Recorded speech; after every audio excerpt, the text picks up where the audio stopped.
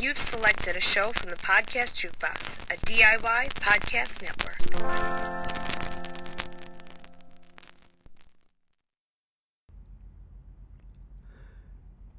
Crippled Content Creations and Podcast Jukebox present Disability After Dark, the podcast shining a bright light on sex and disability, with your host, Andrew Gurza.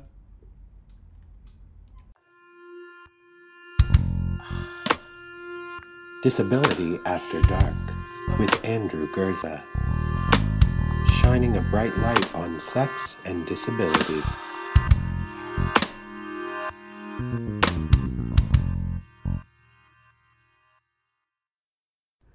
This episode of Disability After Dark has been brought to you by Come As You Are. Come As You Are is Canada's only worker-owned co-op sex shop. Trans-owned and operated, Come As You Are carefully reviews and curates their selection of sex toys, books, and DVDs. Now you can get 15% off your next purchase at comeasyouare.com using coupon code AFTERDARK. Content warning. The language, content, and discussion found within this episode of Disability After Dark will be explicit. Listener discretion advised. Hello, welcome to the show. Thank you so much for clicking on this brand new episode of Disability After Dark, the podcast shining a bright light on sex and... Oh, my voice just cracked there. One more time. This is the podcast shining a bright light on sex and disability. I am your host that's going through second puberty, Andrew Gurza. Hello friends, welcome, thank you for being here. Get comfy, cozy, and crippled, whatever that means for you, and let's get started!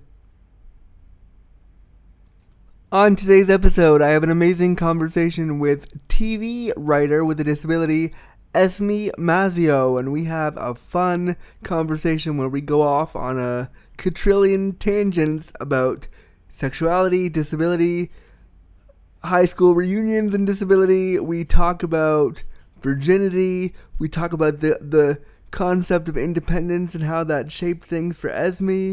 We talk about dating with a disability. We talk about why men with disabilities shouldn't say able-bodied preferred on their profiles, because it's weird. And we have a really fun conversation that goes all over the place, and I really enjoyed chatting with her, and I hope you do too. Of course, we also talk about TV representation and disability, because that's what Esme does. She's a TV writer, so we do a deep dive into that. But this was a really fun combo, and I'm excited for you to hear it. I am proud to present to you my interview with freelance writer Esme Mazzio right now on Disability After Dark. Esme Mazzio, hey, welcome to Disability After Dark. How are you today? Hi, I'm good. How are you, Andrew? I love having new guests, and I love having you especially because you just told me before I hit record 30 seconds ago that you have been binging this show and you're already at episode 80.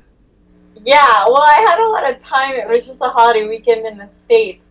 So I went upstate to my family, and I had a lot of time in the car, and I just don't sleep very well. So I've had a lot of time, and I mean, I'm a journalist too, so I do my research. So yeah, I'm like 78 or 84 or something like that. Wow. That, first of all, thank you, and also I'm so sorry you had to sit through me rambling for 80 episodes. I hope they're great.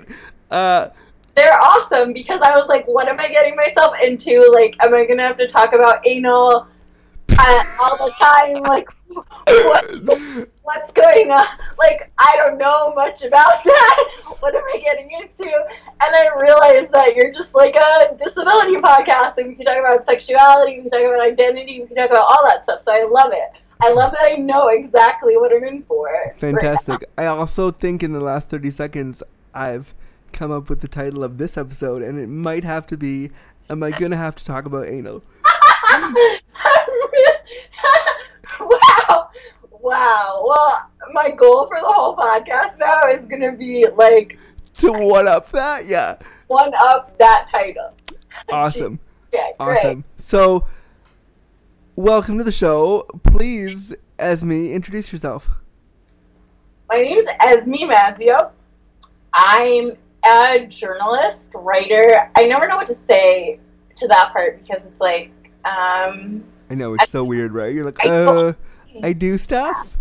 I write stuff. I also have a degree in it. Right now I work for Romper, which is a brand of Bustle Digital Group. I am a TV writer, but then that's part-time, and then the other part-time I'm usually writing about my disability because that's what I can get to sell. So true. It's true. It's true though. Trying to sell your disability. Like, let's talk about that for a minute. Like, how do you feel? Do you feel more comfortable writing about disability, or do you feel more comfortable being a TV writer? Wow, that's a hard question. I have to say I love being a TV writer, because, and let's be clear, I wish I really was like like Ryan O'Connell and like wrote episodes of TV. I write about TV, and I love it. But I also, like, the pieces that are about my disability are, like, unique, and, like, they're mine, and, like, they're really hard, so I also like that. I think I like them both. Yeah. Yeah, you've written some really, to just jump right in, you've written some really heavy, and I don't mean heavy like, well, I sort of do. You've written some, like, heavy stuff on, like, the body, disability, and the one you kind of pointed me to when we were doing our preamble to, like, get to do this was an article you wrote for... We still there? Yeah, hi. I just heard a bunch of weird feedback, which I'm going to try to cut out, audience, and if I don't, sorry. So let me restart that again. You wrote an article called My Wheelchair Glamour Shoot, which is one that I was reading over your press kit yesterday, and I was like, wow, this is such a nuanced piece about disability. In the piece, you talk a lot about disability, ableism, your relationship with your mobility device, your body, photography, and so many more things. But also, you talk about your first kiss with boys and how disability and alcohol play into all that stuff. Can you tell me about this piece a little bit? Yeah, wow. Well, first of all, let's clarify. It was one guy. It wasn't like multiple guys at one time. Oh, did I read it wrong? I thought there was like a few. There was one or two. Oh no. Okay. So the kiss was one guy, but there was like an episode I had in college. It was Cinco de Mayo, and I like turned around in my chair to get a beer just to, like, I don't know. I was like, I don't go to clubs or whatever. Like, I'm stressed. Let me get a beer. So I turn around in my chair to my, like, little mini fridge to get a beer. And I had, like, a roommate sort of thing that I mean, she lived next to me, but we called each other roommates. And I was like, I'm going to grab a beer. And the next thing I know, I hear, like, this ridiculous, like, male voice that I've never heard before saying, like, your room is a mess. And I turn around, and it's this dude I'd never seen before, and he's drunk off his ass, and I'm like, yeah, I know my room's a mess. Like, I'm a messy person. What can I do? And he goes to sit in my walker, I think. Yeah, I was in my chair, so I use a walker and a wheelchair just simultaneously or whatever. Awesome. And he sits in my chair, and I'm like, what are you, like, and he's like, what's this? Oh, and no. I'm like, what are you, like, I use it to get around, like, what are you doing? And then he was like, we should have sex. And Just I was like that? Whoa. Yeah, I don't think we should have sex because, like, first of all, he was drunk. Obviously, I'm not going to do that. But second of all, like, I was in Mickey Mouse pajamas, like, matching Mickey Mouse pajamas. I mean, look, if somebody wants to go down on me in Mickey Mouse pajamas, I am here for that. Let me know. I'll figure it out. I was also listening to Hanson, like, a couple minutes before that. Hanson's awesome, by the way. Wow. I have so many feelings about that last thing you just said, but okay. Do you not think Hanson's awesome? No. But I support that you do. It's okay. We can still be friends. And so that's just really funny. Now I'm thinking about Hanson. No, so I just like didn't feel it. Obviously, I like had to get him out of my room. And meanwhile, my roommate, she also has CP, which that doesn't really matter in the story. But anyway, she's like, whoa, that's cool. You and your roommate at college in a dorm had CP? Yeah, well, she was right next to me because I guess they had like the cripple like section. Oh, okay, now I understand. Cause, not like the section, but they like the end rooms were like bigger. Yeah. So I don't know. Like she actually had a smaller room, but yeah, she was right next to me, and we called each other roomie. And so she was like watching the show, like just. I was like trying to give her eyes, like she was like watching you fumble around this boy, trying to figure out like, what to do. Can you please help me? Like, get this dude out.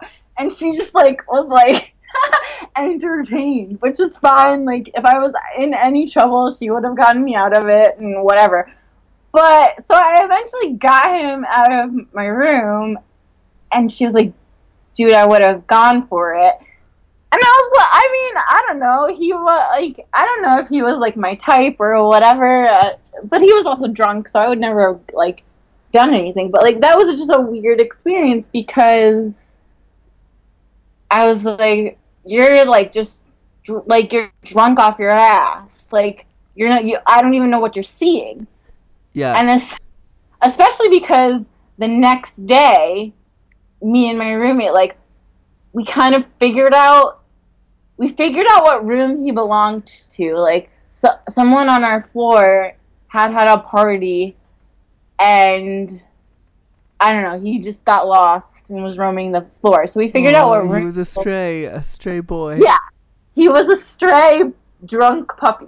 So we figured out what room he had belonged to, and we found him on Facebook, and I was just like, hey, do you remember last night? And, like, just to be funny, like, I don't know, just to see, like, whatever he said. Yeah, whatever his reaction was. He never messaged me back, so. Oh, boys are silly. I think it's, well, a good thing that, you know, I didn't take advantage of a stray puppy. I mean, any cute human puppies or non-human puppies that want to come to my house, let me know. So what was that experience like? What was that like for you to, because in that story so many things are happening, like you identify that you're an ambulatory wheelchair user, which is awesome. Sure. Cool beans. You've also identified that like you kind of talk about how like you weren't sure if he would see you as attractive, and did that have anything to do with like you being disabled? You also let us know, and I didn't ask you at the beginning, you have CP too. Yay. Yeah, I have CP. CP is so weird to talk about because let's talk about it. I'm ready. Even in like, well, I just mean like even in you know, pieces that I do about my disability. So everybody wants to. So part of the goal of some of the content that I create is to get disabled content for disabled people. Yep. On mainstream platforms. Like, I'm trying really hard. So everybody always wants to know, like, about your disability, like, almost right up front. Yep. So it's really weird because what I try and do is I'll put it in at this point because I know they want it. But I try and put it, like, sometimes, not because I'm ashamed, but just to see what happens. Like, yeah, to see kind of how the media will they run with it? Will it go bigger? I find if you put disability in the headline, people are like, oh, I gotta read that because those poor disabled people. But if you bury it somewhere to see what happens, that doesn't always happen.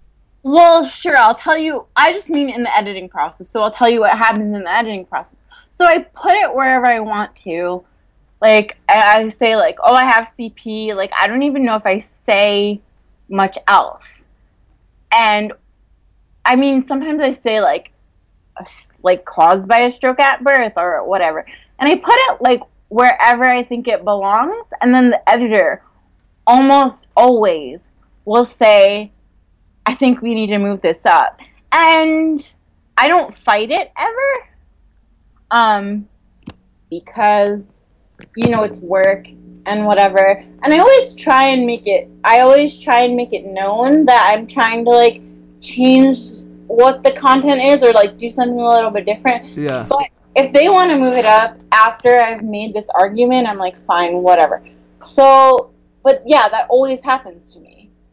And I just think it's just interesting. I don't know. See, and I as a writer too have done that in pieces that I've written. I've done that automatically because I know that's what's going to get somebody to pay attention to what I'm talking about. Yeah, no, I understand that too. But I guess I'm just trying to find a way to make disability a part of the piece, but not the entire piece. Yeah, because, like, it doesn't have to be... we're going off on a tangent now, but I remember this one time I was in grad school, and I was taking this, like, it was, like, turning your life into fiction or a narrative or something, and I was writing this piece, which actually, in my Wheelchair Glamour shoot, that piece, I talk about it a little bit. I was writing a piece about, I think it was either me or the character or whatever had a little bit of disordered eating. And so I was writing about disordered eating, and I was writing about how, like, it was really hard for, I think it was me. I think I was just being me, for me to, like, eat a taco at one point at school. Like, just, like, this process I had of, like being hungry and wanting to eat it, but, like, eventually not eating it and rolling over to the garbage can and throwing it out. And I think in the piece I, like, didn't talk about disability. I just kind of, like, said, oh yeah, and I rolled to the garbage can to throw it out. And, like, everybody in the whole, like, what do you call those? The, like, seminar, the workshop was like, you need to tell us that you're in a wheelchair. And I'm like, but that's not what this story is. Like, it's just a part of me. It's not necessarily a part that I can hide or that I'm ashamed of, but, like, can't stories be more nuanced? So I guess that's what I'm trying to do. Yeah. I mean, I can imagine from their perspective, like, when you said rolled, me as a wheelchair user I knew immediately what you were saying, and I pictured that accordingly. But yeah. I think the trouble with non-disabled people is when they don't understand something, they need it to be so literally spelled out for them. Yeah, and I think that's an element of storytelling too. Like, you have to tell your readers certain things. So I get it. I mean, I definitely get it, but it's frustrating sometimes. I mean, there was a girl in my workshop too, who she's an amputee. You actually might know her, Dana Triosi, or... I do. I think, you know what? This reminds me. Dana, you sent me a form forever ago, and I will get back to you. I promise.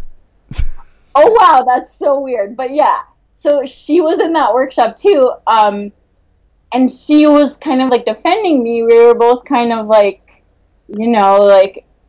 So it was good to have one person there that, like, understood that, at least that I wasn't, like, you know, I wasn't losing my mind to, like, want this story to be about something else first. Yeah.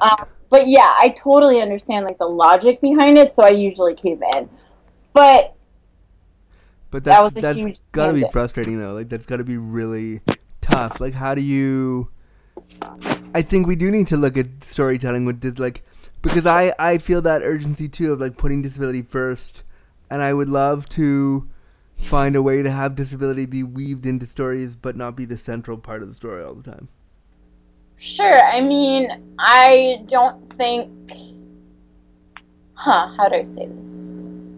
I don't think that the media is really ready for that. So what I try and do is, I also recently wrote a reported essay about student loans, and disability, because in the States we have the loan forgiveness program, and, it's a double-edged sword type of thing, because all of the government programs kind of are. So it was a reported essay, so I talked to a bunch of people with disabilities, and I tried to put as little about their disability as possible in the piece. And again, it was like a similar thing where I had to move it up or I had to say more or something, and I get it. I just don't think the mainstream media is, like, there yet, and that's okay. We kind of just have to keep doing our work and keep trying. Yeah, but it is frustrating, like, if your mission is to bring disability into mainstream media, it's frustrating when the only way they'll look at your story is if it's framed in, like, a poor disability narrative. Yeah, my wheelchair glamour shoot is kind of deeper than, it's deeper than inspiration porn, and I really, I try and just kind of almost, go a little bit deeper than so I'll read a piece about disability and dating or something, and I'll be like, okay, well, let me do that. Let me, if a piece is about, look at me, I'm worthy of dating, which that whoever that person is, hypothetically, their piece is completely valid and amazing, and I love it. But I'm like, okay, let me, actually do the dating thing and try and write about that for disabled people. So, so that it's more about the experience and not just, inspiration, if that makes any sense. Yeah. I'm sorry, that was me. My iTunes, I have a microphone on my headphones. There's a little bit of a whoa whoa sound I'm hearing, and I don't know why. Oh, is that my fan? Do you want me to turn it off? Do you mind? It might be my fan. No. Sorry. That's okay. Also, there are people in my house, and they're being loud, and I almost, got up and screamed at them, that sounds way better. I can hear you much better now. Okay, I'm so sorry. That was just my fan. Oh, no, don't worry about it. I'm gonna edit this part out, but let's, Fine. Alright, do you want to get back into it's back again. Whatever the buzzing sound is, I hear it again. Oh my gosh. It's like, is your mic all the way into your computer? Do you hear it now? No. Okay, I know what it is. The buzzing is that I took one ear out. So I have... Oh, okay. I'm so sorry. That's alright. Is it hard for you to hear me if you have both in, though? It's hard? No. It's just that I tend to, not be able to hear myself, and so I scream louder, but it's fine. Okay. It's just CP or whatever. Oh, I get it. Real talk. Okay, I removed the questions by accident. Hang on. Oh, no worries. Just while you're probably cutting this out, right? Obviously. Yeah, I am. So we're gonna go back into, I can go back into my wheelchair glamour shoot, because I didn't talk about, the kiss part, if you want to know about that. Yeah, okay, sure. And I'll lead into, something like... So, back to that, I'll do something so back to the piece you were doing. Yeah. Okay, I'm ready now. Awesome. So, back to the wheelchair glamour shoot piece. There are so many moving parts of this piece, and that's why I loved it so much. Tell me, first of all, I've done photo shoots before. What was doing a wheelchair glamour shoot like for you? I really liked it a lot. So I had to fund it myself. So what I did was I kind of through friends, I got friends of friends of friends to do it. So it was just a space that I felt really comfortable in. And I love that you use the word friend-tendant. I had a friend-tendant with me also. Yeah, you did. Friend-tendants are the best. Hey. But I hired the photographer and the stylist and the makeup artist and hair person myself. And they were awesome, and it was just like a really good space to be in, and yeah. So I mean, it was a pretty good day.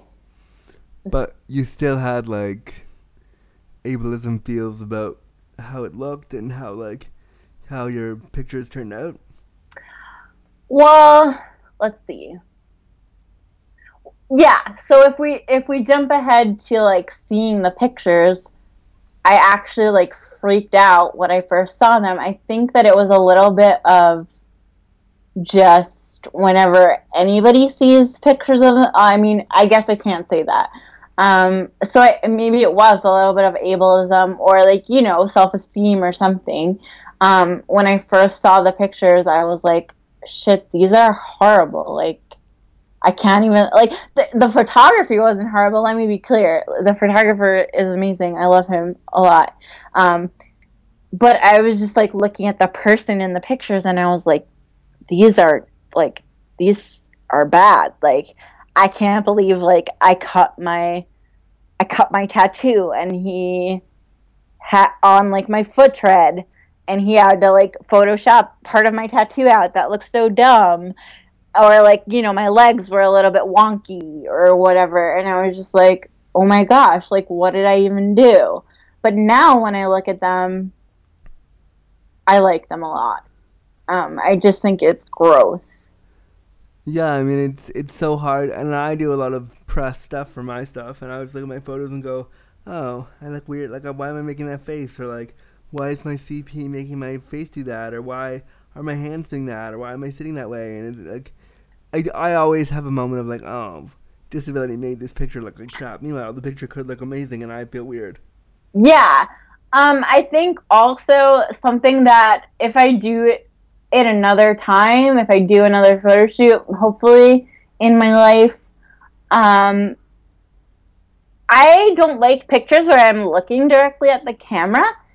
And the photographer was like really respectful of that, and you know, that's awesome. But then, like, being where I am now, I'm like, I should have looked at the camera, like, more times. Like, I wish that I told him to, like, ignore me and just do what he had to do. So, you know, there's that part of it, too. I don't really know why looking at the camera was so weird to me. I think it's just a weird experience. Maybe I think it's tough for everybody, whether you have a disability or not. When you look directly at the camera, you're like, oh no, how am I being perceived right now? I'm being recorded. Someone's going to see my derpy face. And then what do I do? Yeah. I mean, like, even as we're recording this podcast, I kind of am like, I'm like being myself, and I hope that's noticeable. But I'm also like, oh gosh, like, what am I saying exactly as I say it? So I think it's something to do with like being recorded, that you're just like, what's going on? What are people going to think? Yeah, I know. That's me every day when I do this podcast. So I feel you pretty. I got you yeah. Right there. So part of this, in this article called My Wheelchair Glamour Shoot, you talk about your first kiss with a boy. Tell me that story.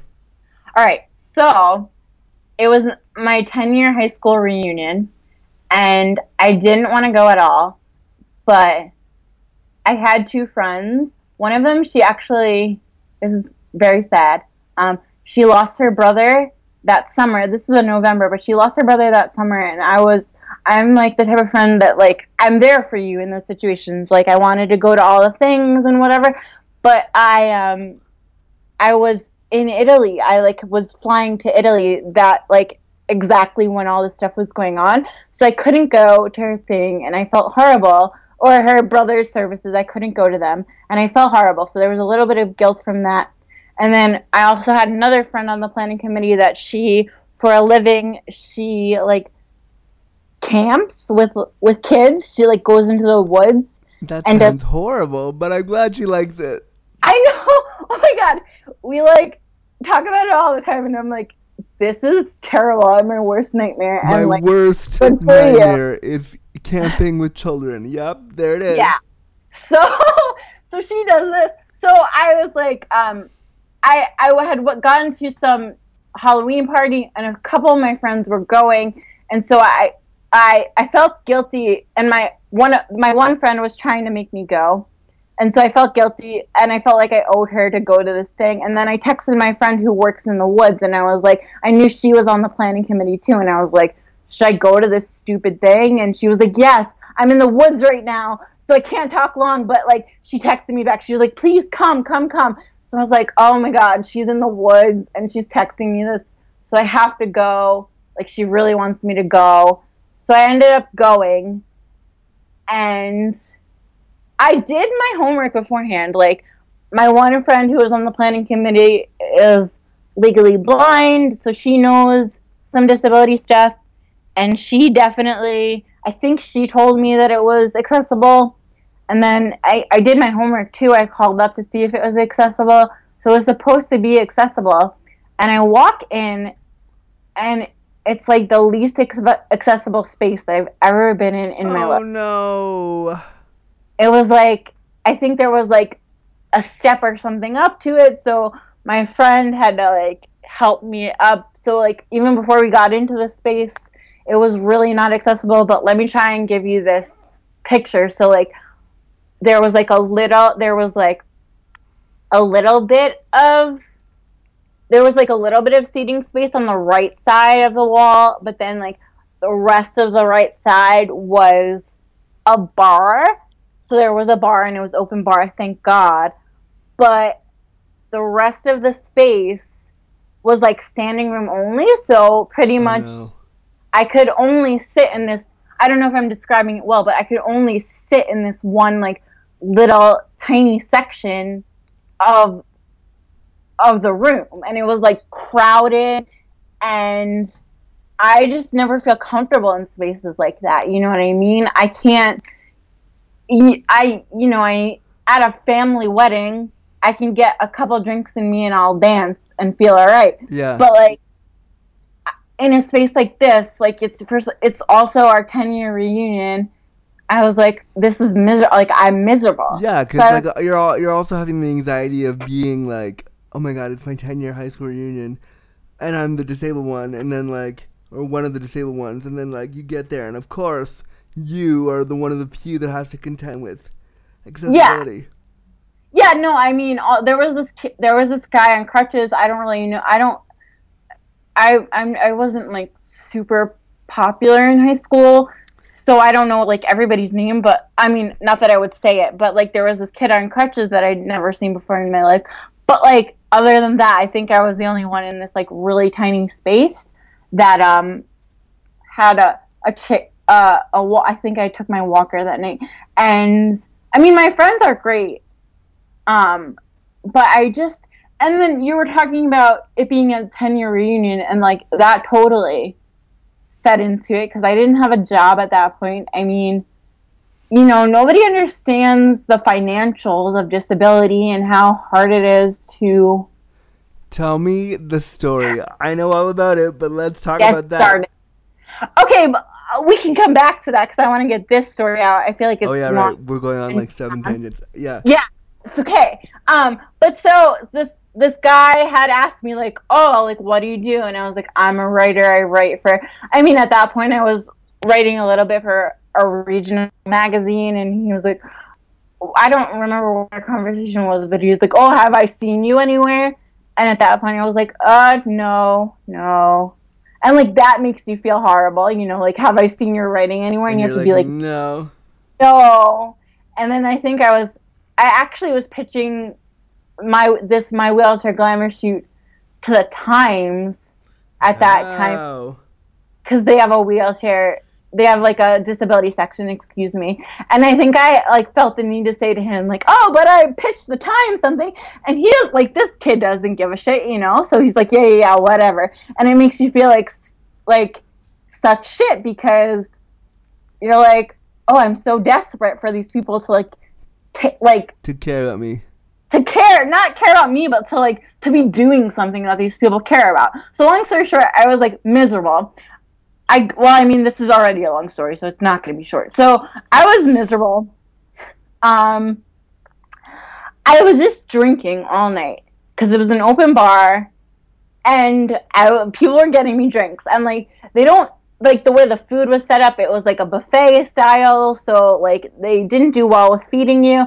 And when I first had gotten into to go to this reunion, I thought like there was going to be tables, so if anything I could like sit at a table, Yeah, right? Like, who wouldn't think there'd be tables? with a couple friends and like chill out. But there weren't any, like there was just this tiny little tables, like there was nowhere for me to go, like literally I was stuck. So I was drinking all night. This is kind of funny to, like, weird to talk about, but whatever. We all have these moments, I guess. So I was so drunk, and at one point I told my friend who, like, left early, who was going to take me home, I was like, no, I want to stay because, like, one of my best friends, who I hardly ever see, who's usually out in the woods, was, like, on the planning committee, so she had to clean up, and I was like, she'll take me home. Like, I want to stay. So then it was, like, later that night, whenever they were cleaning up, this kid comes and sits next to me, and I think I felt, like, really free at that time because, the space was empty, so I could finally walk around in the space. And I don't remember really what we were talking about, but, all right, so it was it was like right after the 2016 election. Oh, wow. So I really do think that I was just, and this guy, he's really hot. I like him a lot. He's awesome. And he is not white, and I'm not white either. I'm white passing, I say, but I'm a little bit Puerto Rican. So he's not white, and so maybe like my drunk mind was like, I don't know, whatever I was thinking. I was just thinking about how much, like, when I get drunk, I guess I get deep. And I was just like, I was just thinking about the country, and I was just like telling him how disappointed I was in the recent election results. And, he might have kissed me to like shut me up. But whatever, he was hot. So I mean, I remember like feeling freer because I was able to stand and walk around, and like we kissed a little bit. Yeah. And so that's the story of that. But I mean, I do remember what I was saying, but I don't want to say the words like right now when we're recording, but maybe I'll tell after. me secretly after what you said. Yeah. So, so many parts of this story that I want to talk about. The first being high school reunion committee planning boards. Realize that after people leave high school, they might want to come back, and they're gonna still be disabled, so you're gonna have to figure shit out for them. Also, people might develop disabilities as they age who will need assistance. So next time you plan a reunion, think about disability first, people. Well, okay, so I mean, of course, this should happen all over, but I'm definitely, like, never going back to one of mine, ever. Even though this kiss moment was good and it created a lot in my life, like, it was, like, a catalyst for tons in my life. You said tons in your life? I heard it was a catalyst for tongues in my life. And I hope it was. That's amazing. Yeah, I think it was a catalyst for some tongue. But I don't really, the sad thing is I remember, like, the feeling that I have of it now is like, oh, it's nice, and I like the moment, and I'm grateful for the moment, but I don't remember much because I was so drunk. Oh, my dad is gonna be so ashamed if he ever listened to this. I was like plastered. Mr. Mazio, I don't know what episode this will be, but have a listen. Great. Yeah, but so I think that, what was I saying? Yeah, so the memory of it is just like good, but I don't really remember much. But I do remember the editor of this piece for Narratively. There are no, I had originally put pseudonyms in there, and she was like, why are you putting what, there's no point in putting pseudonyms. And I was like, to protect my friends in case they don't want to this story out there, or not this story out there, but like, you know, just to protect my friends, but mostly to protect this guy. Not that I think he was ashamed, but like, it was like, I didn't really hang out with him in high school. So we weren't friends, like, you know, close friends. And so I was just like, you know, I just like wanted to protect the moment, but she was like, no, don't put pseudonyms. So I ended up like talking to him, and he's a great guy. He brought lots of tongues in your life. He brought some tongue in my life. And I like asked him, I was like, what should I do? And he was just like, do like, I don't know. He's like more of a spiritual person than I am. I mean, I am spiritual, but anyway, he was like, just do whatever your heart feels like or something. And so, you know, like I'm big on the truth, and so I just didn't use pseudonyms. But I kind of, being a writer, I kind of feel like I give, even sometimes on stupid TV posts, like I'm giving a little bit of my heart, or like giving a little piece of myself. And so I'm trying to value privacy more and more in that. So that you don't bleed yourself dry of all your stuff. Yeah, because sometimes it's like, oh my gosh, like how many more stories am I gonna have to tell? Like that are so deep and so like that actually happened to you. Yeah, of course. Yeah. I don't know how to segue out of that in the next question, but I'm gonna just do it. So sure, go ahead. You're primarily a TV writer, so obviously we have to talk about disability representation on TV. How are we doing? I'm pretty shitty. That's what I thought you'd say. Why do you think we're pretty shitty, and how can we do better? Okay, to be fair to everybody that's doing the work, there are people out there that are doing the work. I mean, they have to get yeses from people, and like the yeses are few and far between. But there's like, and I feel like I can say names because they're public figures. There's like Maysoon Zayid, and like Ali Stroker. Oh yeah, Ali Stroker, that Oscar win. I am here. Tony win, sorry. Tony win, yeah. I am here for that. Amazing. I actually just saw it yesterday. Well, we're friends a little bit. What? Yeah. Because of college. It's a long story. There's so many tangents. Many tangents. Wow. Okay, so there's Ali Stroker, there's Ryan O'Connell. Ryan O'Connell, who, Speechless. I admittedly didn't watch Speechless. I feel like I didn't give it a fair chance, but that's another story. But so there's the people, Speechless. There are people doing the work, but just overall, like everybody I've ever talked to about representation on or TV or like, okay, so any disabled woman that I've talked to really that is in TV or wants to be in TV, she always says like she wants her like Sex in the City Carrie Bradshaw show moment. Like more than one person has said that to me. And I mean, when you look at Sex in the City, it hasn't aged super well. So, I mean, yes, but also I would want it to be much more intersectional than it ever was. Oh, yeah, well, for sure. Like, intersection, completely, like, modernize it. Like, and get all the white, like, get all the white people out of there. Get all the white people out. I don't know. But I understand the sentiment of, and I mean, maybe they were all white women. I'm not really sure. But I understand the sentiment of, you know, wanting to have, like, a show about sex or dating or whatever. So I guess maybe they want, like, or, like, I would love a hybrid of, like, Insecure. I know you love Insecure. Yeah, I do. And maybe a little bit of Sex and the City. I don't know.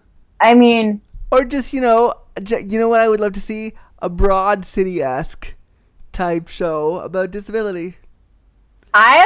Broad City is like a comedy, right? I don't watch everything. Sorry to tell you. But... Wow, okay, suggestion. Broad City is the shit.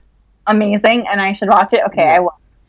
No, it's funny because I feel like becoming a TV writer has actually made me realize how much TV I have to watch.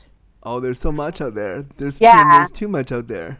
And I actually very rarely get paid, like, to watch TV. Like, they basically, you don't have to watch everything that you write about, which is obviously a little bit of common sense, but it's so funny because every once in a while I'll get, like, messages from people about, like, the most random show, and it's like, oh, sorry, I'm glad you like that piece, but I actually don't watch that, and I feel, like, super bad. But yeah, back to TV and disability. I think that it's a lot of men, like white men, that are getting spaces, and I love that they're queer, or some of them are, for sure. But it's a lot of white men. I loved Special. Oh my god, I could talk about that for a million years. Yeah, I love Special. I actually wrote an essay about Special for Romper. They literally gave me a day. They were like, I was like, oh, I'm sorry I'm taking so long on this. Like, this is, like, super hard because it was, like, a personal essay. And she's like, no, we blocked out the day for you to do this. And I was like, oh, my God, that's amazing. Wow.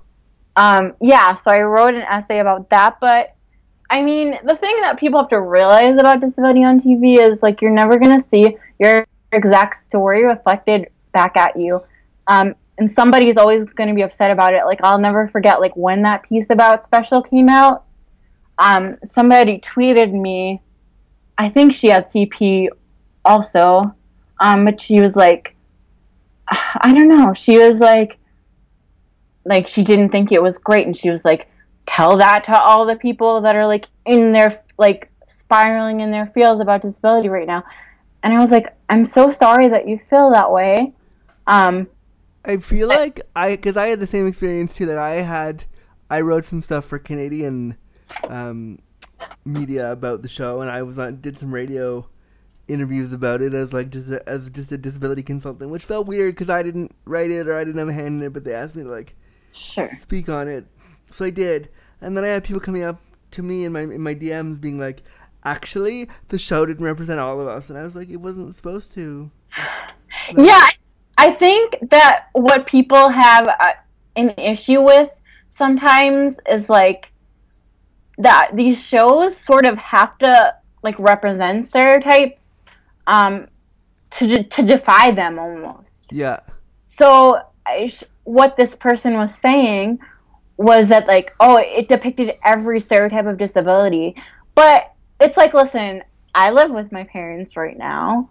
Like, I mean, and Ryan on the show and in life also, he's not in that situation, which I'm jealous. But, like, I've had situations where, somebody, like, not necessarily that, like, my friends stand me up for a party, but, like, of feeling left out of parties and stuff. Yeah. So even though these are, like, stereotypes of disability or, like, things that we don't like to face, I don't even like to call them I'm like blanking on the exact definition of a stereotype right now, but I almost don't even like to call it a stereotype because they actually happen. Yeah, and so he has to talk about that. And so, like, if it makes you feel ashamed of yourself, like, I'm really sorry for that. Like, I'm an empath, like, from the bottom of my heart, I really feel sorry.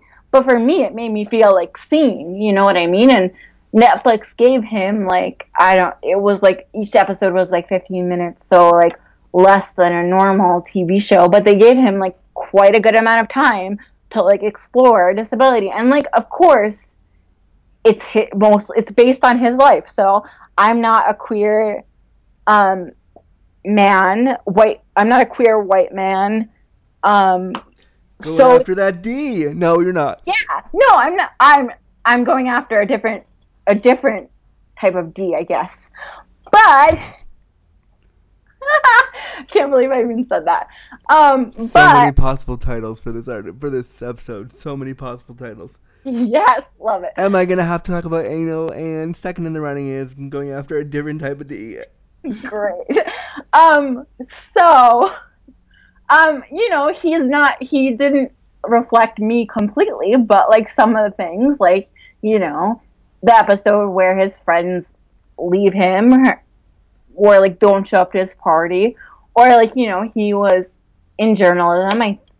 So, you know, I don't know necessarily if it was like, I don't know what his company that he was in was supposed to mock, off the top of my head right now, but They were mocking his like egg woke company. He was mocking like HuffPost and like all those like. oh, okay, yeah. So I like work at like similar places, but so that you know, that I relate to, but nobody's going to relate to everything. I think that's part of, like, I mean, disability is so diverse. We've gone off on so many different tangents. This whole episode is a big tangent. Yeah, that's like tangents with Esme Mazio. That's what you should call this. It might just be that. It might just, I don't know. But so nobody's gonna feel completely represented. I think that like that, you know, at a certain point in my life, I even realized like, you know, even though Allie represents like tons of like is like the most well-known or like one of the most well-known women with disabilities out there, I had a couple of moments in my life where I was like, she doesn't represent me, and like it kind of hurts a little bit, but I mean, it's nothing she can do. Like, you know, being paralyzed is different than having CPA. Also, that's a big thing with TV. Well, with representation in media, I think like being paralyzed is something that we can all easily digest, because you're like, oh, like this accident happened to you, like, and before that you were quote unquote just like me. Yeah. But so like the narrative around that is like a lot easier to digest. And that's really easy. And those narratives are really easy to digest in terms of like TV. Like, oh no, you had an accident. We can do that. Oh no, right.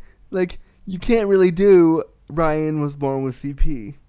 Right. Exactly. Like I've had times in my life where I think it's literally mentioned in that My Wheelchair Glamour shoot, where somebody was like, oh, what happened to you? And I was just like, ugh, like nothing. I was born like this.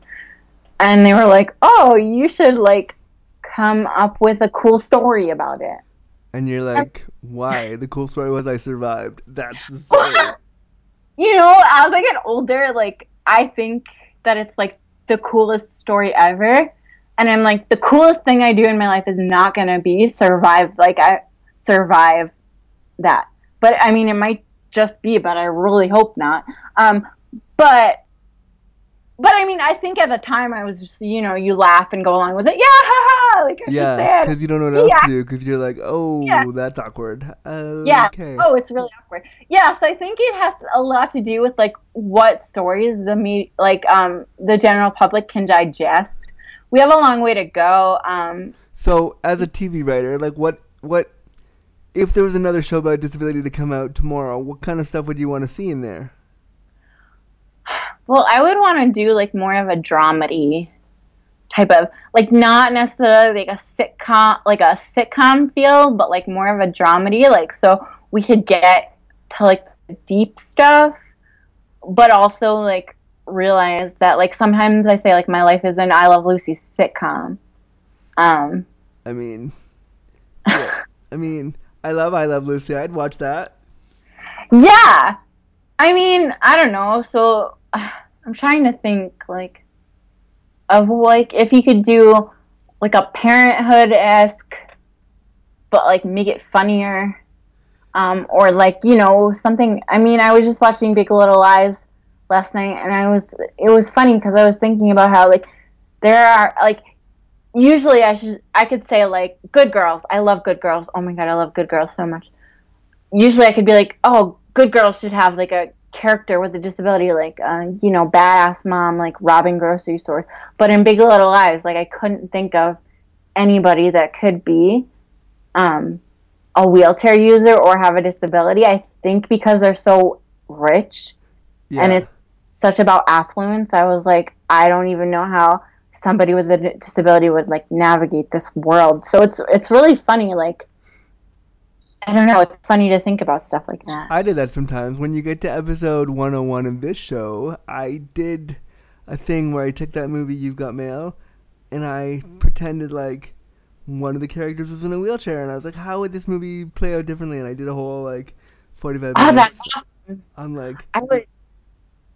Sorry, I don't want to talk over you. I would so watch that movie. I would also watch that movie. So I do that all the time where I think about like how would this character, how would their life be different if they were, in my case, a wheelchair user. I just want a wheelchair user in Good Girls because I have a huge crush on Manny Montana. I Like- mean, yes. He's gorgeous. And I'm just like, yeah, you can, like, do whatever you want to me. Speaking of doing whatever people want to you, in reading your form, I noticed that, and so I hope it's okay we go here now, I noticed that you are also a disabled virgin. Yeah. So, I'm excited about that because I haven't talked to many disabled virgins on the show before. And also because, like, it seems like that's something you're building kind of into, like, a cool personality trait for yourself right now. Are you? No, I hope not. Okay. I mean, maybe. Okay, so the thing is, it's like I'll talk about it and why I'm not, like, embarrassed to talk about it is just because of who I am, but also because, like, I mean, you literally, like, I guess there could be a part 2 of this glamour shoot essay where I'm like, oh, and also, like, the next day I, like, you know, pop that cherry. But there's not. I guess the reason why I'm so open about it, or like will be right now, is that, you know, you just have to read the piece to see that I got my first kiss at my 10-year high school reunion. So I was like, what, 28 or something? So, I mean, it is what it is. I don't know what else to say. Ask me another question about it if you want to.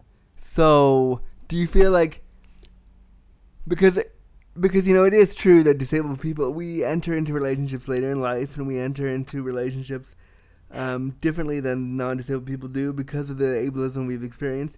Do you feel pressure to, like, lose that virginity because you want to fit some normality box, or are you just like, oh, it is what it is, whatever? It's kind of like a two-sided thing. So I sort of feel the pressure, but then I sort of don't, because first of all, like, okay, let me try and think about what I want to say about this. So, I mean, everybody feels the pressure. I think I felt it a little bit more, like, earlier in life when I was, like, 15, 16, 17. So this is what I'll say. Like, when I was 12 and or however old, and I used to have, like, respite workers or babysitters. I don't know what. I mean, I would call them, like, today, like, PCA. PCA, yeah. They would come to my house and, like, help me with homework or whatever. And, you know, I mean, one or two would, like, bring their boyfriends sometimes. And I would be like, oh, when I'm, like, such and such an age, like, you know, the making out that I was watching happening in my kitchen, like, that'll happen for me. Like, when people, you know, when, like, people my age get more mature. And then I got to high school and I was like, oh, in college, when people my age get more mature and it doesn't really matter, that'll happen for me. And then you get to a point where you can't say, in such and such a time, that'll happen for me. Yeah. Because, like, newsflash, as me, the people, like, your age, they very rarely mature. I don't want to say, like, they don't mature. That's mean. But, like, I mean, I think, like, having a disability gives you some kind of, like, wisdom superpowers a little bit, and a little bit of extra maturity at times. Sometimes too much, where you're like, and I get that all the time, even now. Like people are like, oh, come to this bar and get drunk, and I'm like, nope, I have to go home and take care of my stuff. I have to go home and like do this. I have to be responsible. I have to do it. So I get it. Yeah, the wisdom part and the like forced growing up thing. Yeah, I totally get it. Yeah. So I mean, there's also so yes, I feel the pressure. There's part of it that's like, well, I'm not just gonna give it up to anybody. Like, just because, like, I totally respect people that hire sex workers to do that or want to or whatever, but it's just not for me. Yeah. So I'm like, well, I'm not going to do that, and I'm not going to give it up to just anybody. So I mean, it's here. I love how you're just like, it's here, there it is. Yeah. I've got it. Let me know if you want it. We'll talk about some things later. Yeah, I mean, let me know if you want it, and then, like, 6 weeks after we've been talking, if I've deemed you worthy if I've deemed you sex worthy, then... Yeah, then, that's kind of where I am with it. Do you ever imagine that if you weren't disabled, that you might have lost it sooner? 1,000%. Like, a lot of the time. I think that I've had an interesting journey with ableism and not even knowing what it is. And when did you discover what it was?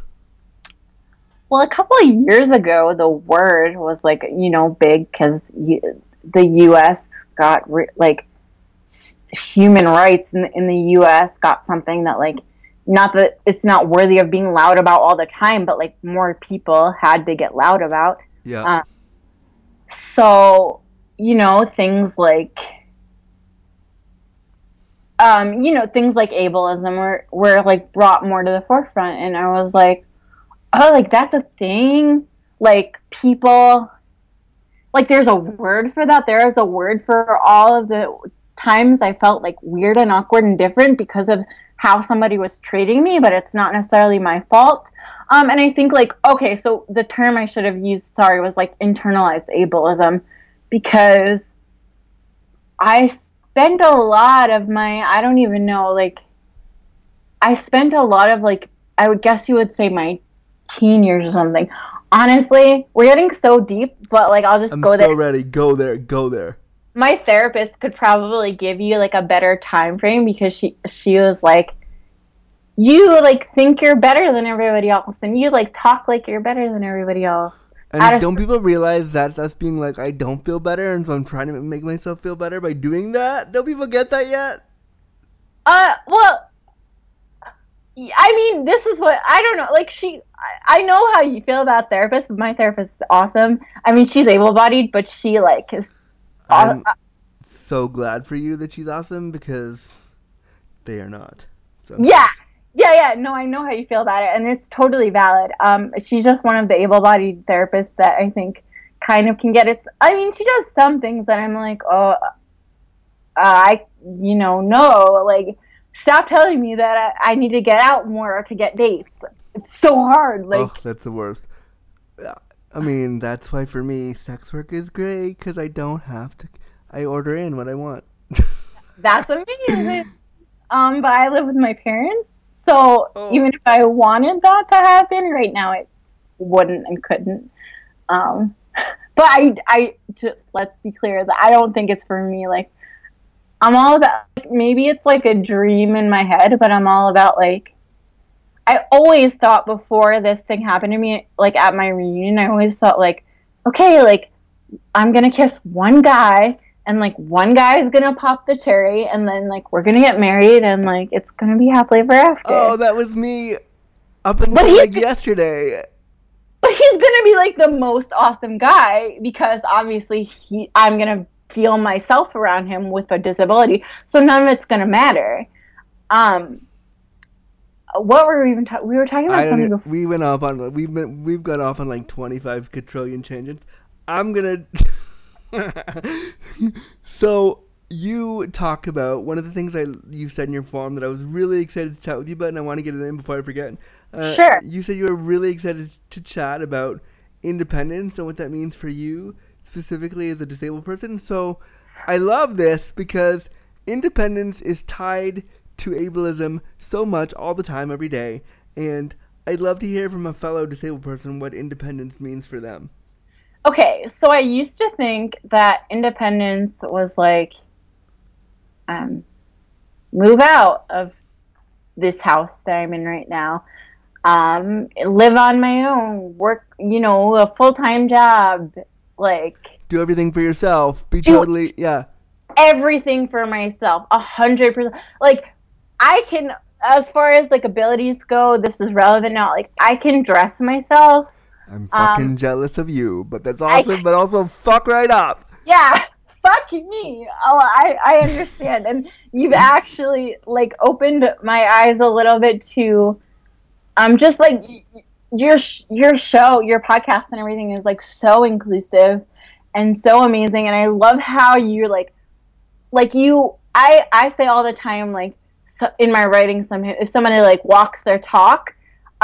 Like, you walk your talk about like including everybody in your podcast, and I just love that because so many people, like, I was so humbled to like get this invitation and stuff, like it's so rare that like you'll be like, oh yeah, like let's work together, but like it won't actually happen. So I just love that this happened, and I just love like the variety of people so far that have been on. So fun, and thank you so much. First of all, my heart's like full and exploding right now. But I love the more and more I do this show, the less and less it is about sex, and the more it is about tell me your disabled story. Yeah, that's awesome. So sorry. Back to independence. So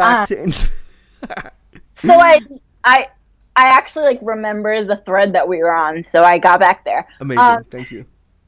Yeah, so I used to think it was all the conventional things, like, like I can dress myself and I can shower and stuff, and, like my shoes are really hard to get on, but like I'll find a pair of shoes that I can get on and it'll all be good. But then a couple of years ago,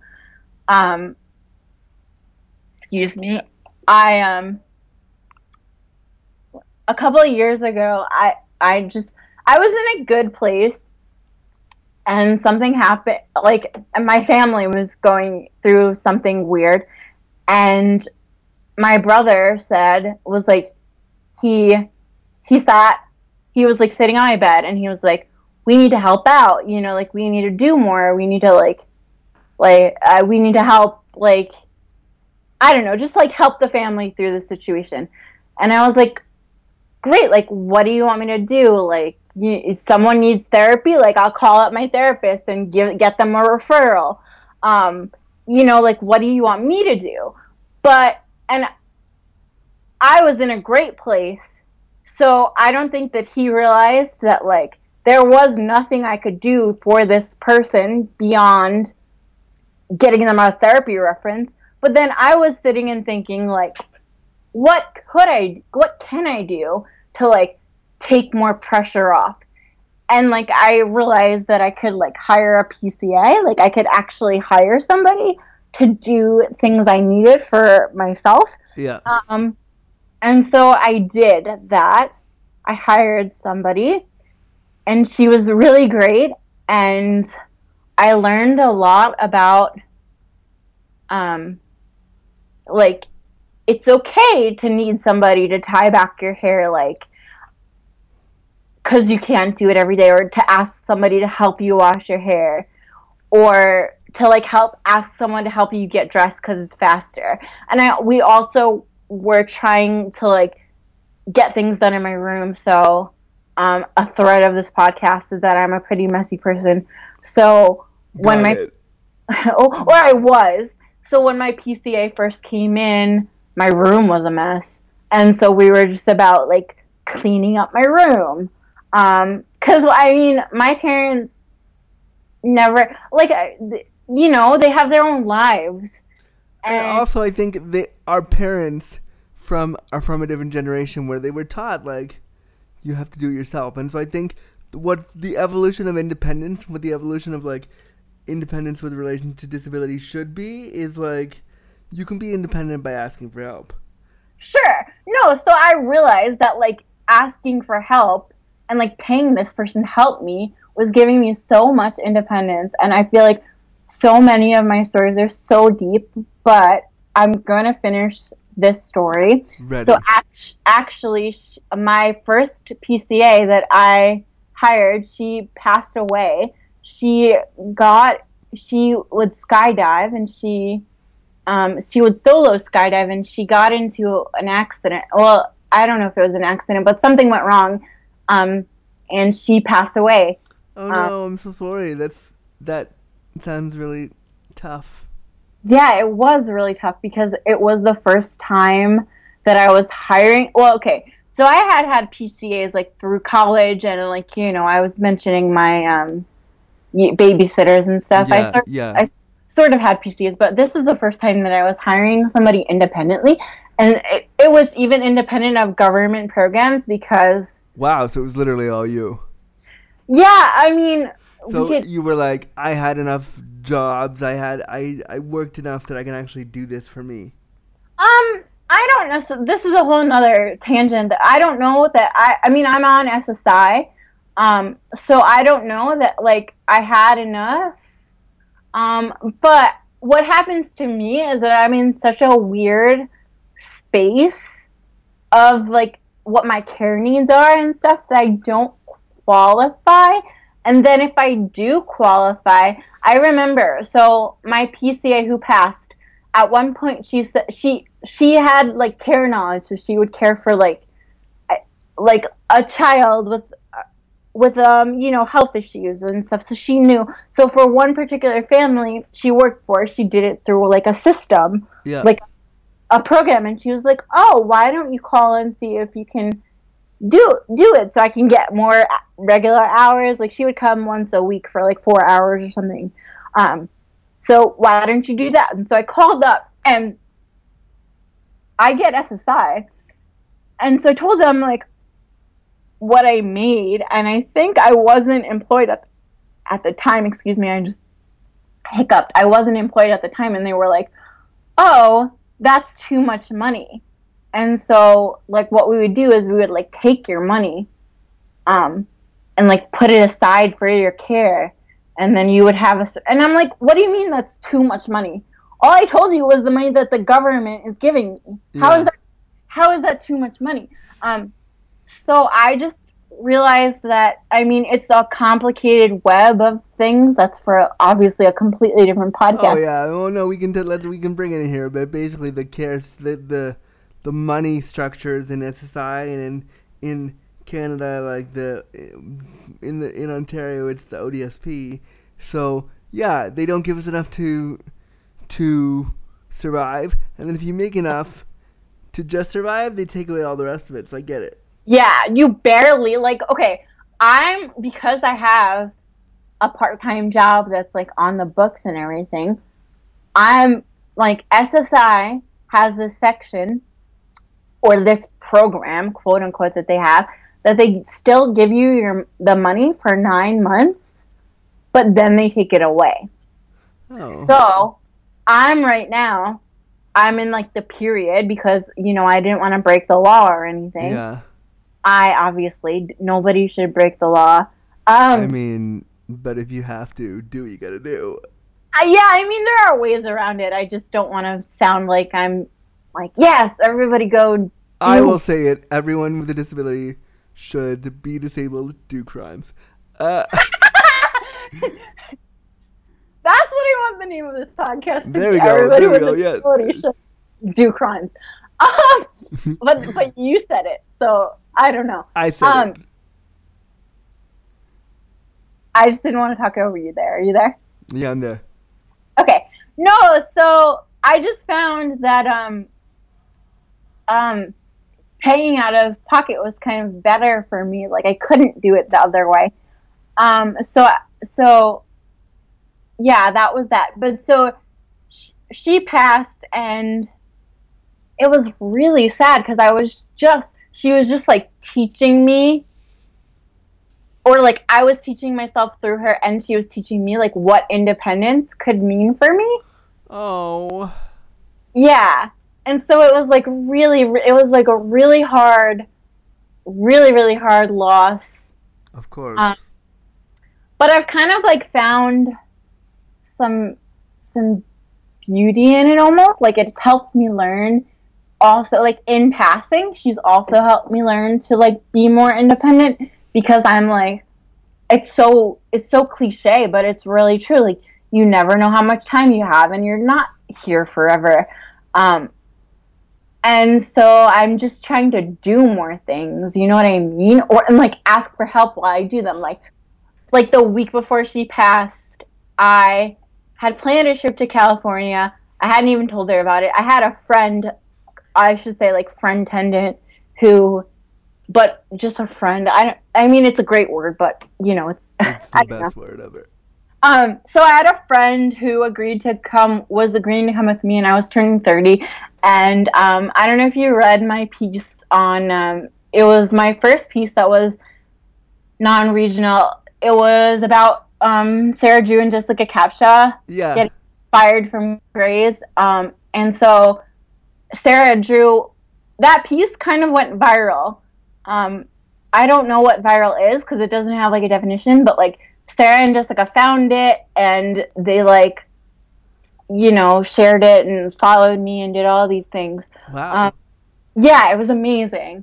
And it was like a really hard introduction into like what freelance writing is. Like it wasn't my first introduction because I'd been writing for this regional website, but it was like my first like, you know, non-regional popular site essay. And it was like, whoa, this is like huge. Yeah, this is like big now. Yeah, so I wanted to go to California because Sarah was in a play, and I wanted to see her in this play, like kind of get like closure once and for all, because her character of April Kepner and Sarah now especially like means a lot for my life. And I was like, I'm turning 30, like whatever, I'm just gonna do this. I'm at a great place in my life. I have my care attendant, so I'm learning so much. I'm just doing really well. And then like I had planned this trip, so the trip was already planned with another friend, and then she passed, and so I had California in July to kind of like, it kind of felt like healing a little bit, and so I had that trip to like heal, and like also like, you know, like when you're away, I definitely can hardly ever shower myself when I'm away, even if the shower says accessible, because just never perfect. So, you know, I tried to do things like let my friend help me shower and like not feel guilty about it, or like let her help me with makeup. I had a friend shower me a few weeks ago, like, and it was weirdly the most, it's such a weird, uncomfortable but comfortable experience once you get past that, like, oh, there's your body, oh, we're naked, okay. Like, yeah. Once that's over and they're actually helping you, I find that I found anyway that it like bonded our friendship in a way that I can't explain, that I'm really excited by. Yeah, I mean, I don't necessarily know if that like helping me. I mean, I guess the whole trip kind of like we saw what it was like to live with each other it was just 4 days because I'm disabled. I can't afford like a whole week or whatever. And I really just wanted to go to this play. I mean, we also went to Disney World or Disneyland, excuse me. And I love California. I'm actually gonna go back for my real, like, this was a little bit before my birthday, but I'm gonna go back for my actual birthday this year. Yay! I love California too. I love it so much. I want to be there right now. But I'm so excited. One of my brothers actually lives there, and so I'm like, stay. Like, I was like, are you okay? After the earthquakes, I was like, are you okay? But I'm not letting you leave. Because I need a reason to go to California. But no, so, I mean, yeah, the showering with having my friend help me shower, it was good. I mean, just in general, I don't know if all of the listeners or you can tell, I'm just like a super open person, and I got that. I figured that out right away. That's what I figured that out from your essay, which is why you're here right now. So yay. I'm surprised I haven't said worse, and I'm gonna be thinking about like what I've said through this whole podcast. But so I don't really I at first I was nervous about her showering me, and I was like, no, like let's not do it every single day, and because I do that all the time where I'm like, maybe we shouldn't, and you try to make the other person feel like you don't need so much, so therefore you're not a burden. So like, but yeah, like sure. I found that when my friend showered me, we danced to Lizzo naked in my bathroom for like 25 minutes, and it was the most fun care thing I've done in a long time. Yeah. I mean, and I have a new care. I think also. Oh, what I think I wanted to talk to you a little bit about was just that. I mean, I admire when you talk about like the like line you keep between your care attendants and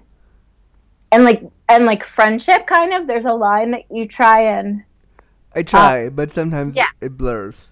Yeah, sure. No, 1,000% the line blurs all the time.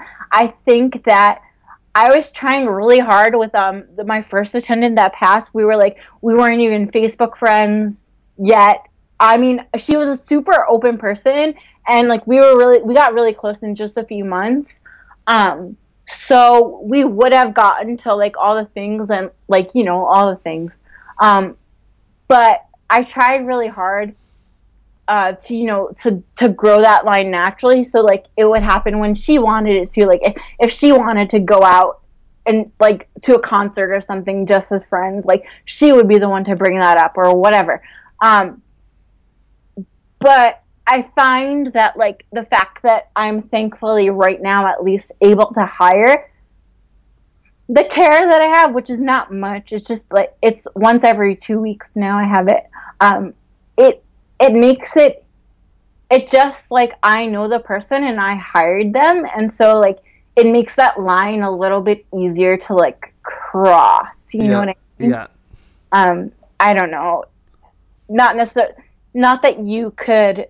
I'm not saying like you could do that or whatever, but I think that like if I wish for everybody that they could just like pick their care attendants. I think that's a dream of anybody who receives care. If you had the money to hire the best people, the people that you connect with the best, and you could do that, I wish also like you for everybody that was a possibility.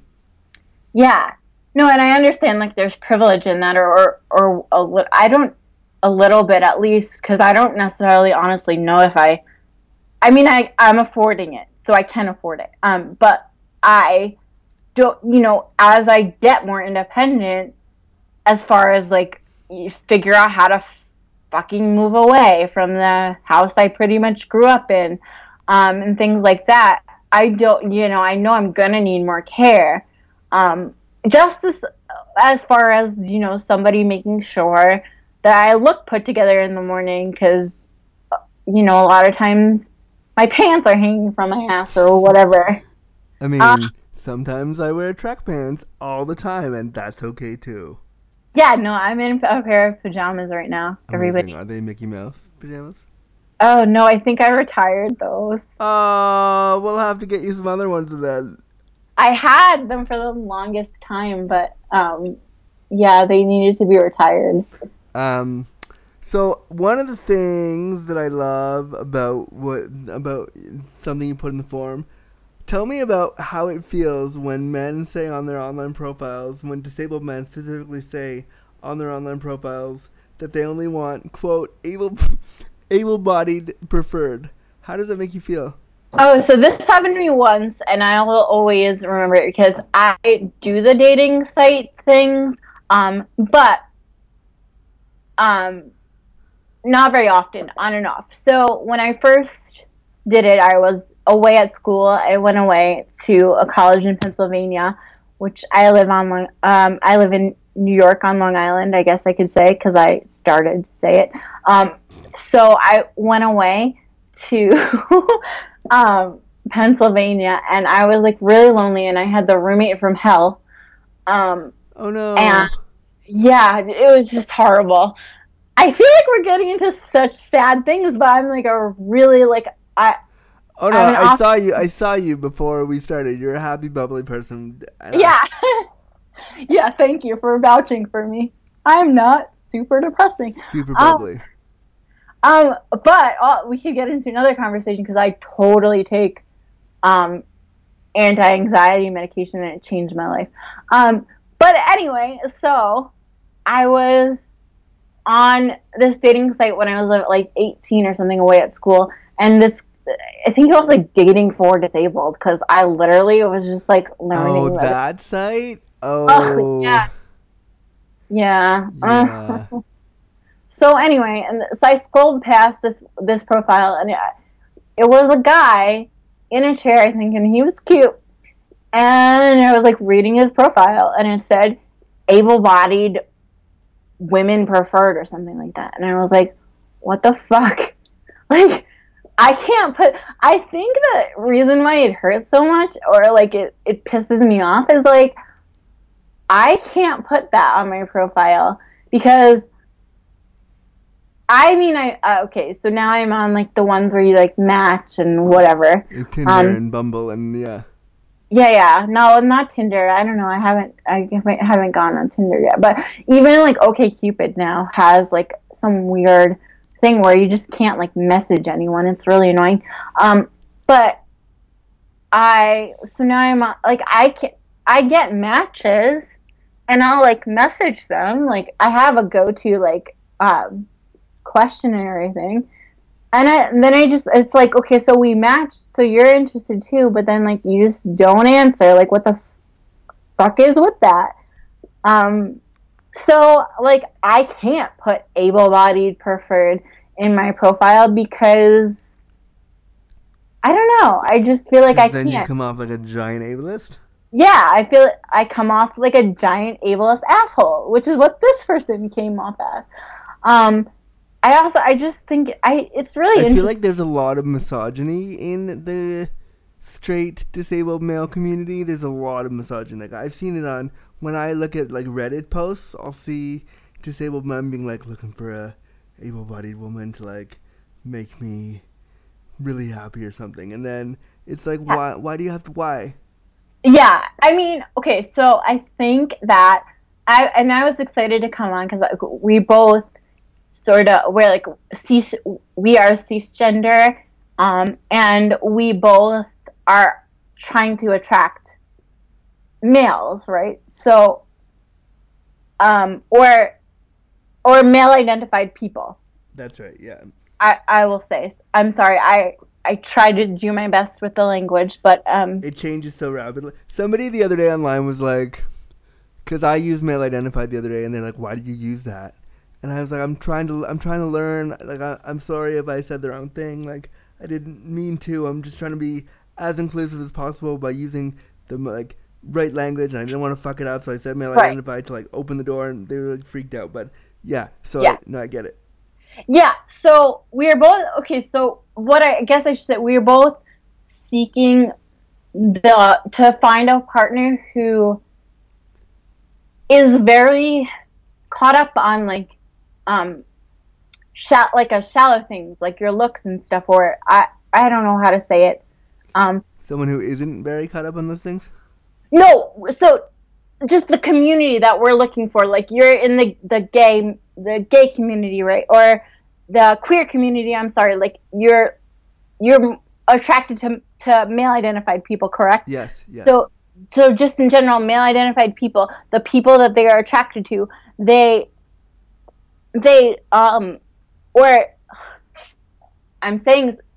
it's so hard to say what I'm trying to say, but like they place a lot of emphasis on looks, and like I think you've said it in your podcast, like sometimes the community that you're in is like sort of obsessed with how they look and things like that. Oh, definitely. Yes. Yeah, okay, that's what I was getting at. So I think that, I'm sorry, that was such rambly junk. Oh, it's all staying in there. It's amazing.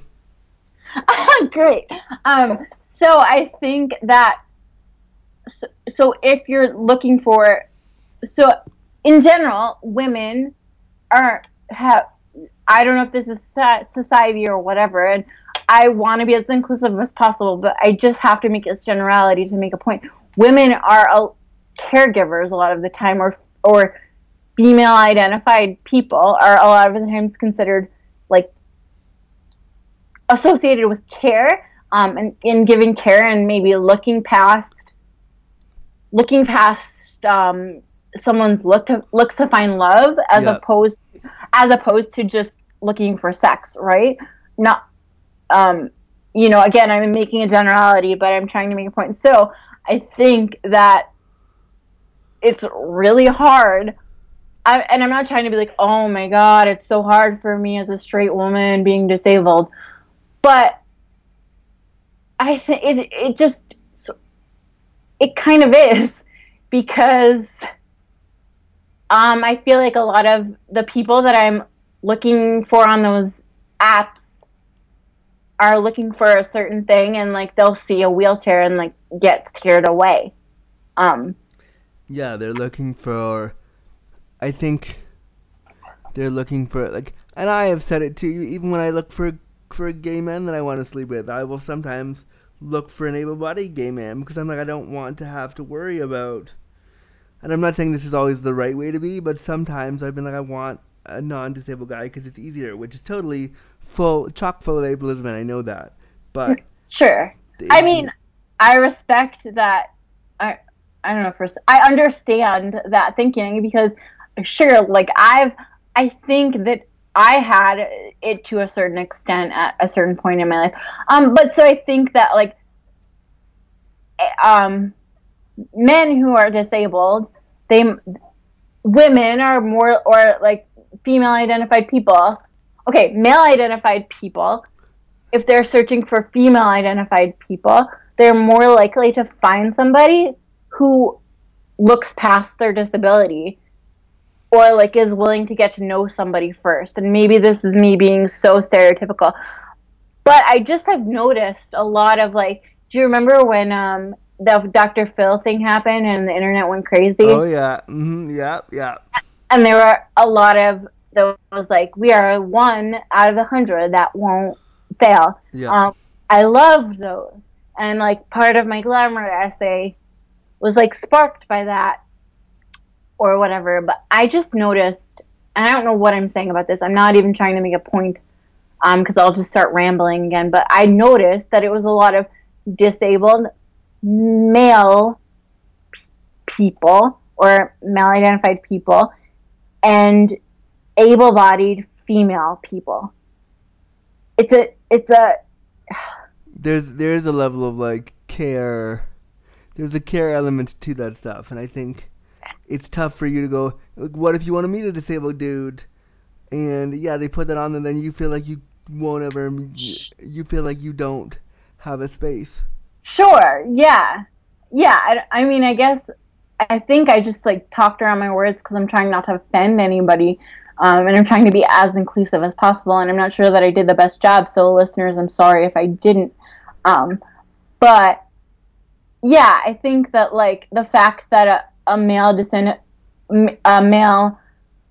identified disabled person feels like he can put that on his profile is really demoralizing, because it's like, sure, I understand that it's easier, or that like because of our own internalized ableism, we all like think that we need to like defy the whatever everyone thinks of us and date an able-bodied person. Like, I understand that.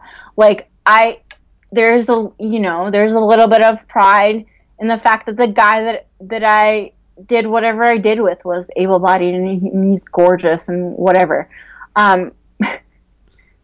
It'll be super funny if he listens to this. But so I get that. But yeah, like, I think that I've worked through like a good amount of my internalized ableism, and if I did find an able-bodied guy hot, and that like I felt like we could connect, and I saw that on his profile, I'd be like, ew, it's like, who's gonna take me then? Because you have that on your profile, and then it's super hard for us to meet anybody. So yeah, who is gonna? Yeah. Yeah. It's super hard in general to like for able-bodied guys to just like, you know, to feel normal in front of like with an able-bodied guy or feel like seen in the room, in my experience. So like who's gonna, you know, who's out there for me? Yeah, that's what it feels like. That was such a long tangent. Amazing. This was great. I loved it. Thank you so much for taking the time and going off on 75,000 tangents with us today. Yeah. Esme, how do people get a hold of you and follow your stuff? So I'm on Twitter at Esme Mazio. Should I spell that? No, I'll put it in the show notes. Don't worry. Great. Awesome. I'm also on Instagram at Esme Mazio. And I have a website, esmemazio.com. Amazing. Anything else? Any last words of wisdom you want to share? Huh? I think I'm done. I'm scared if I said something else. Scared what it would be. Amazing. This episode is just 1,000 tangents with Esme Mazio. I had so much fun. Thank you so much for coming on Disability After Dark. And I will talk to you after I hit the off record button. Thanks, Esme. Yeah, no worries. Bye. Bye. All right, friends, that's another episode of Disability After Dark, the podcast shining a bright light on sex and disability. My name is, of course, Andrew Gurza, and thank you so much for listening and helping the show go. I really appreciate that you all listen and that you come back every week, and I love doing it, and I love shining a bright light on these topics, so thank you. If you want to follow my work, you can head over to www.andrewgurza.com, where you'll find my writings, some cool videos I've been in, and you'll see where I've been talking, where I've been doing talks, and if you want to hire me to talk, you can do so there as well. If you want to follow me on the social media, you can put in all my handles on Insta, Twitter, and Facebook at The Andrew Gurza. If you want to follow the podcast specifically, you can follow us on Twitter at DisAftDarkPod or on Facebook at facebook.com/disabilityafterdark. This show is a completely independent production. I literally record the show here in my bedroom in Toronto, and that's awesome. So if you want to support this fully independent program, you can head over to patreon.com/disabilityafterdark, and you can pledge $1 a month to get the show early and get really cool perks like that. And I will give you a shout out on the air and thank you for your support. It would be super awesome if you could also leave a 5-star review on iTunes or wherever you download your podcast, so that this show, all about sexuality and disability, something we don't talk about enough, can get more traction and more people can hear about the show. Lastly, if you want to be a part of Disability After Dark, you can submit your suggestions, story ideas, or your minisodes to our email inbox, disabilityafterdark@gmail.com.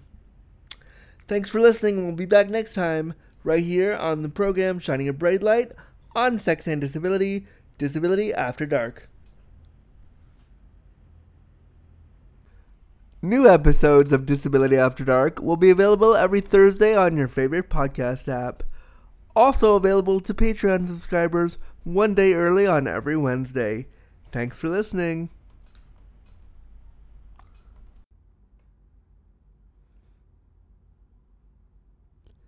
Copyright notice. Disability After Dark was presented, created, and produced by Andrew Gurza and Crippled Content Creations, with music by Chris Ujiuchi. Any and all materials, including graphics, audio recordings, and music, are property of the owner and cannot be used or distributed without express permission. Copyright 2019.